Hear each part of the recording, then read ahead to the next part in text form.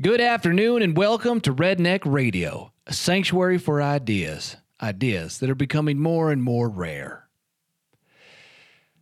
And when I talk about ideas, I talk about the kind of ideas that I recently found in a book. Now, I didn't find them. Actually, a listener sent me some excerpts from a book entitled African Obsession, The Life and Legacy of Carl Ackley. And I'd like to read to you some of these excerpts because they encapsulate some of the things we have discussed earlier. And they're put in such a way, they're put in a way that an intelligent man would say something. Not like me. You know, I'm just a layman. I say things and I try my best to construct them in a way where I sound intelligent. But this man who's written this book obviously is intelligent, because my guess is that you have to be pretty smart to get a book out there. So let's use his words to talk about something we've discussed in the past. And now this book was printed some time ago, but nonetheless, a lot of his ideas remain solid even in this modern day. So here we are. Let's read. Let's quote African Obsession. Though seemingly contradictory, the best hunters were and are lovers and passionate advocates of conserving nature. And not simply because of a desire to control their own dwindling resources, they understand and respect the animals they hunt better than non-hunters do. I just love the way that he puts it in that quote. He says all the things that we've been discussing, and he says it in a way that just sounds great. Now let's move on to another great excerpt that this listener sent me. And this one I really like, and it goes, and I quote, "In a world more focused on conservation issues, we also find swelling ranks of the cute lovers. Those who mistake feeling touched by Bambi-faced infant animals for a genuine appreciation of wildlife and concern for its conservation." So what he's saying here, way back when, in like 1970s or so, what he's saying is that what's happening over the last couple decades is that the number of people who love animals just because they're cute, who watched a movie and by watching an animal act like a human were suckered into believing that they understood animals because they were human, and obviously, according to this movie put out by Disney's, animals must be human, that they think they have a genuine appreciation of wildlife and a concern for its conservation. Whereas the previous quote really says what all hunters understand, and that is that we understand and respect the animals we hunt better than non-hunters do. Because in my mind, there is no way to really appreciate an animal unless you study it intently or you hunt it. And before we move on, I'd like to take a minute and talk about the movie Bambi. And I want to discuss that scene where Bambi's mom is shot. In my mind, there has never been a greater piece of anti-hunting propaganda. That movie probably did more damage to the hunting world than any movie ever since. And the children who watched that movie probably grew up, one, assuming that these deer had relationships much similar to humans, and two, hating the fact that we were taking fathers away from their families. Whereas any hunter who has ever witnessed the rut understands that deer do not practice monogamy, and that deer fight for the chance to breed, and that deer show no interest in their offspring. So this movie Bambi, what represented a complete mischaracterization of the relationship of deer, was nonetheless the prime source of education for millions of youngsters who watched it, and then as they grew up, applied the lessons they learned in Bambi to how animals interacted, not just deer, but all animals interacted. And in a way, it was the worst possible thing that could have happened to us as hunters, because it created a whole generation of people who think they understood animals because of a cartoon, and then they use it to beat us down in YouTube chat rooms. And I think that this next story is a perfect example of how that movie Bambi has tainted humanity's view of animals ever since it was made. And this next story is about a kangaroo. And it took place about a week ago. Someone posted a picture of a kangaroo, a male kangaroo, and he appeared to be cradling the head of a female kangaroo, while that female kangaroo's 1-year-old baby or whatever was standing nearby. Now, when the picture was posted, people fell in love with it quickly because they assumed that that male kangaroo was cradling this dead, I may have failed to mention that this female was dead, but this dead female kangaroo, so that the baby kangaroo could kind of give it a last goodbye. They thought that this cradling gesture by the male kangaroo was such a sweet thing. It just showed that kangaroos and humans aren't very different. And people jumped on that picture, and a lot of the comments were about how humans and kangaroos and, are so similar, and how humans need to appreciate the those relationships in nature. And I went through some of the articles that came out at that time on January 14th, and I noted some of the feelings and comments that people were leaving. And here's some comments that I thought were great that illustrate my point. The first one is, and I quote, "It shows that people who say that humans are the only ones with feelings are wrong." Yes, that's what that picture does. It shows that those who think that only humans can have feelings are wrong. Now, I think a lot of people out there would look at animals and assume that they do have feelings. They just tend to be a little bit more base. Now, here's another quote, and here it is. It's, quote, "Proof they feel compassion seems more than we as humans do." So now this person took it to the next level. He's saying not only do these kangaroos feel compassion, but they feel it at a level greater than humans. That's quite a statement. But it didn't take long for scientists, for people who actually spend their lives studying these marsupials, it didn't take long for these kangaroo scientists to actually come out and say that what you saw in the picture, the assumptions you were making when looking at this picture, were not at all what took place. And they came out in an article in the New York Post. The headline kind of says it all. And this came out a couple days later. It said, "Grieving kangaroo may have actually been a horny killer." That is a sensational headline, one I never expected to read in my life. But here it is. I'm looking at it right now, right in front of my eyes. And this article is saying that this male kangaroo was not cuddling this female kangaroo out of compassion, but he was, in fact, a horny killer. A horny killer. And another headline says, "Expert says male kangaroo cradling head of female wanted to mate her." Wanted to mate her. Okay, what does that mean? So we looked into these articles, and we quickly realized that there is a small possibility, but a possibility nonetheless, that this kangaroo, this male kangaroo, in an attempt to mate with this female kangaroo, may have killed her. And the scientists or the researchers point out that there's a lot of indications that this is what took place.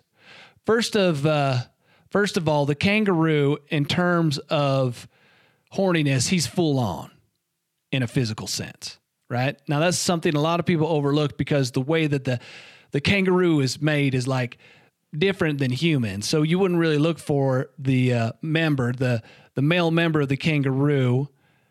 And how do I describe this? This is getting kind of awkward because talking about wieners is always a bit awkward. Let's just say, for the most part, that a lot of people overlooked this fact, and that only a scientist who had studied kangaroos would really catch on to the fact that this male kangaroo cradling this female kangaroo is fully torqued. Now, the next thing that indicates that this kangaroo was doing more than cuddling is that his arms are wet. And they say that when kangaroos are chasing stuff around, they tend to lick their arms in order to cool themselves down.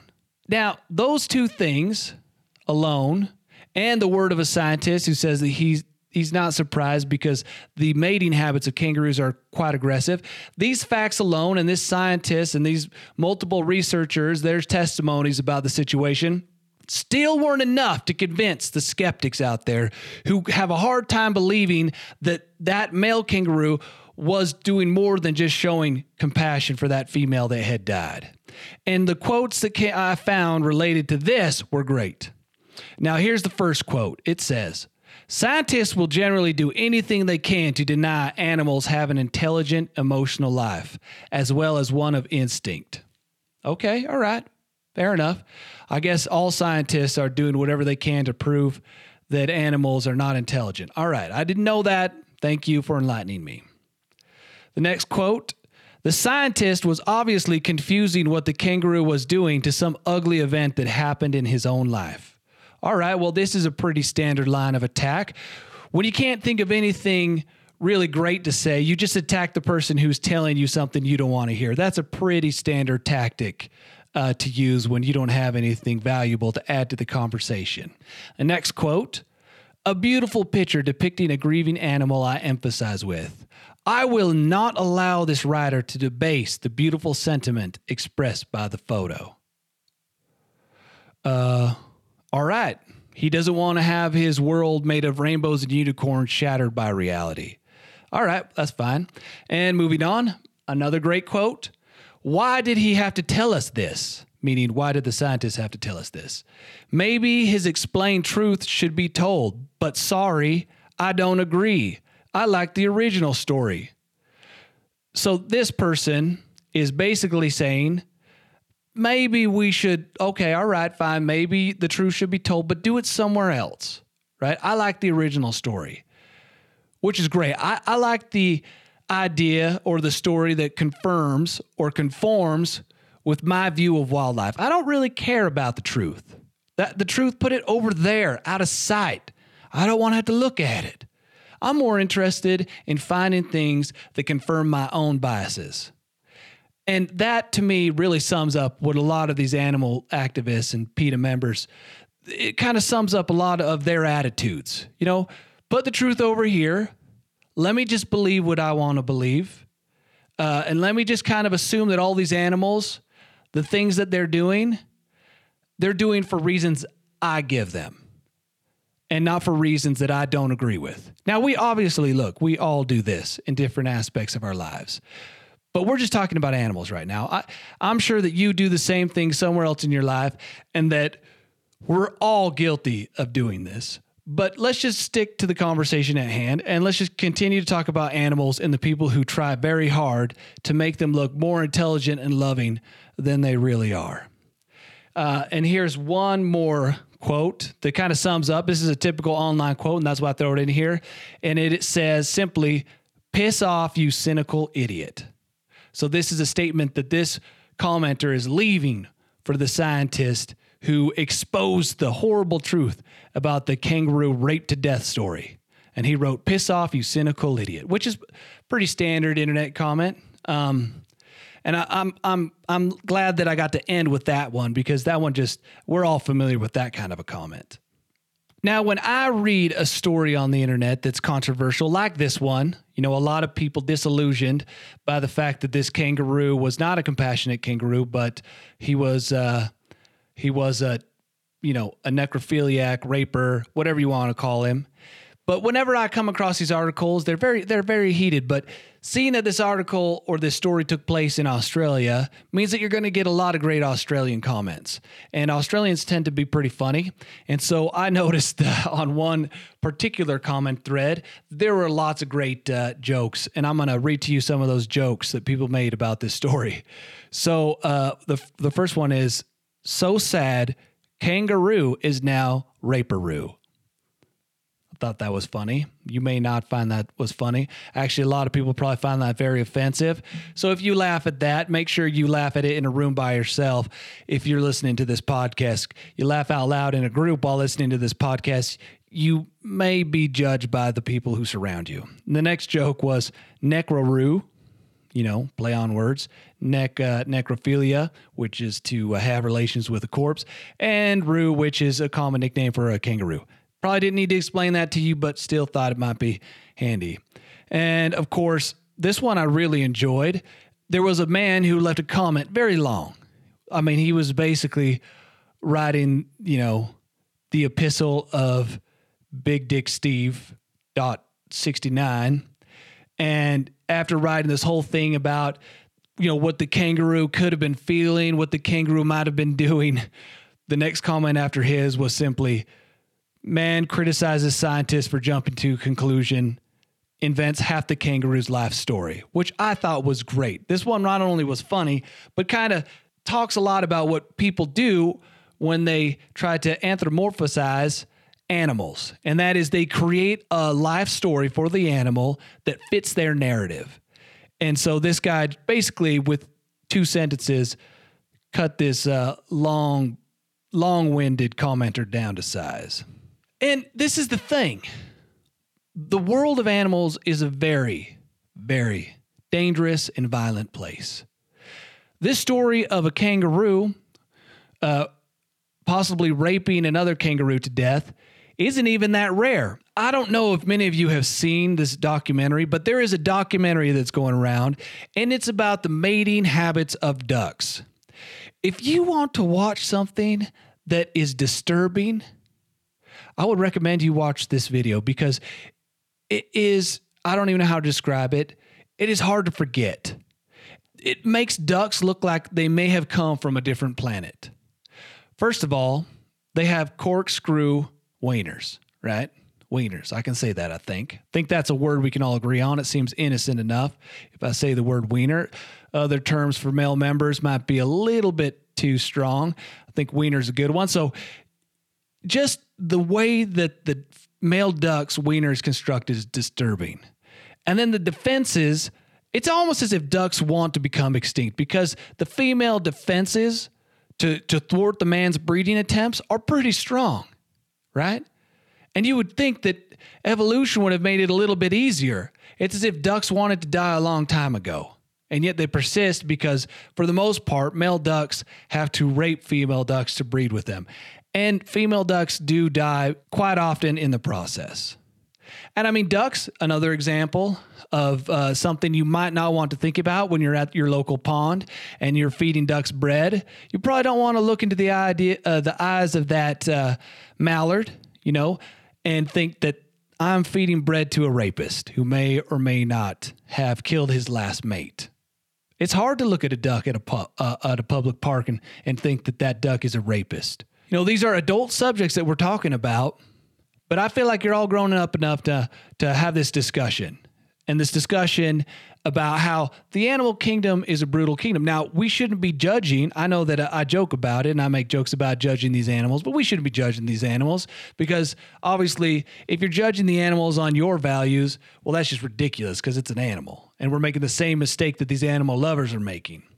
And last of all, when I got thinking about this subject, I was reminded of something I've heard several times, and I just wanted to double check to make sure that my memory was correct.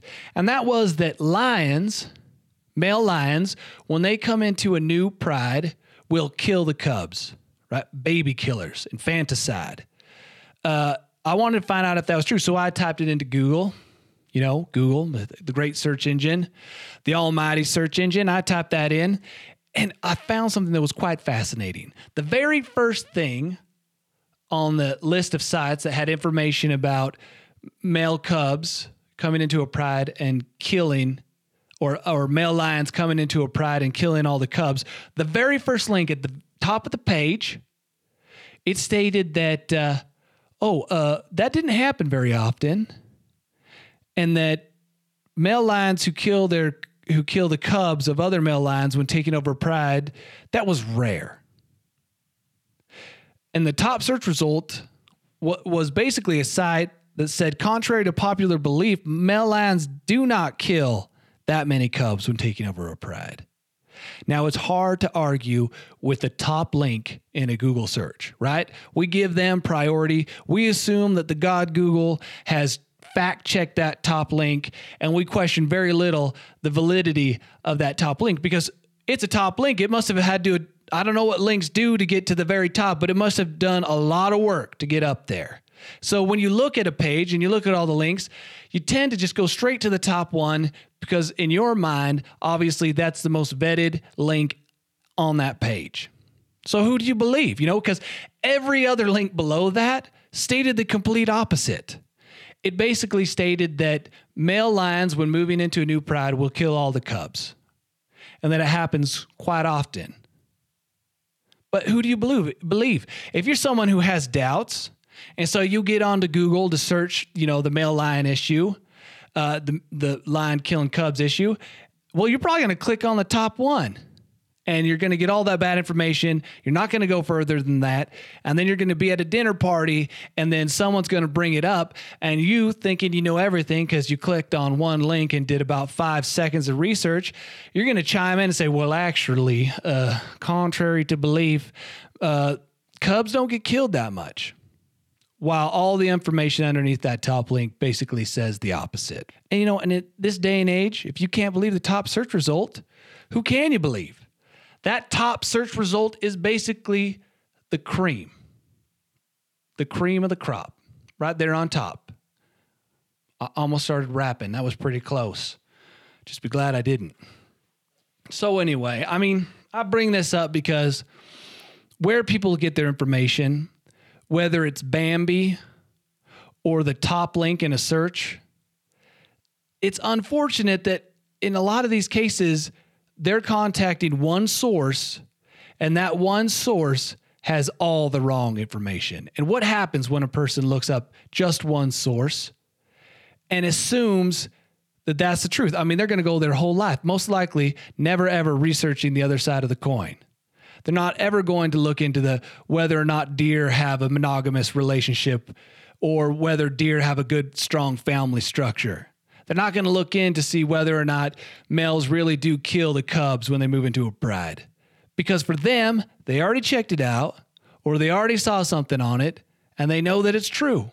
And what happens when people think like this is that we get these commenters and these people who look at this kangaroo picture, and they make these assumptions, and then when people confront them with the facts, they lose their shit.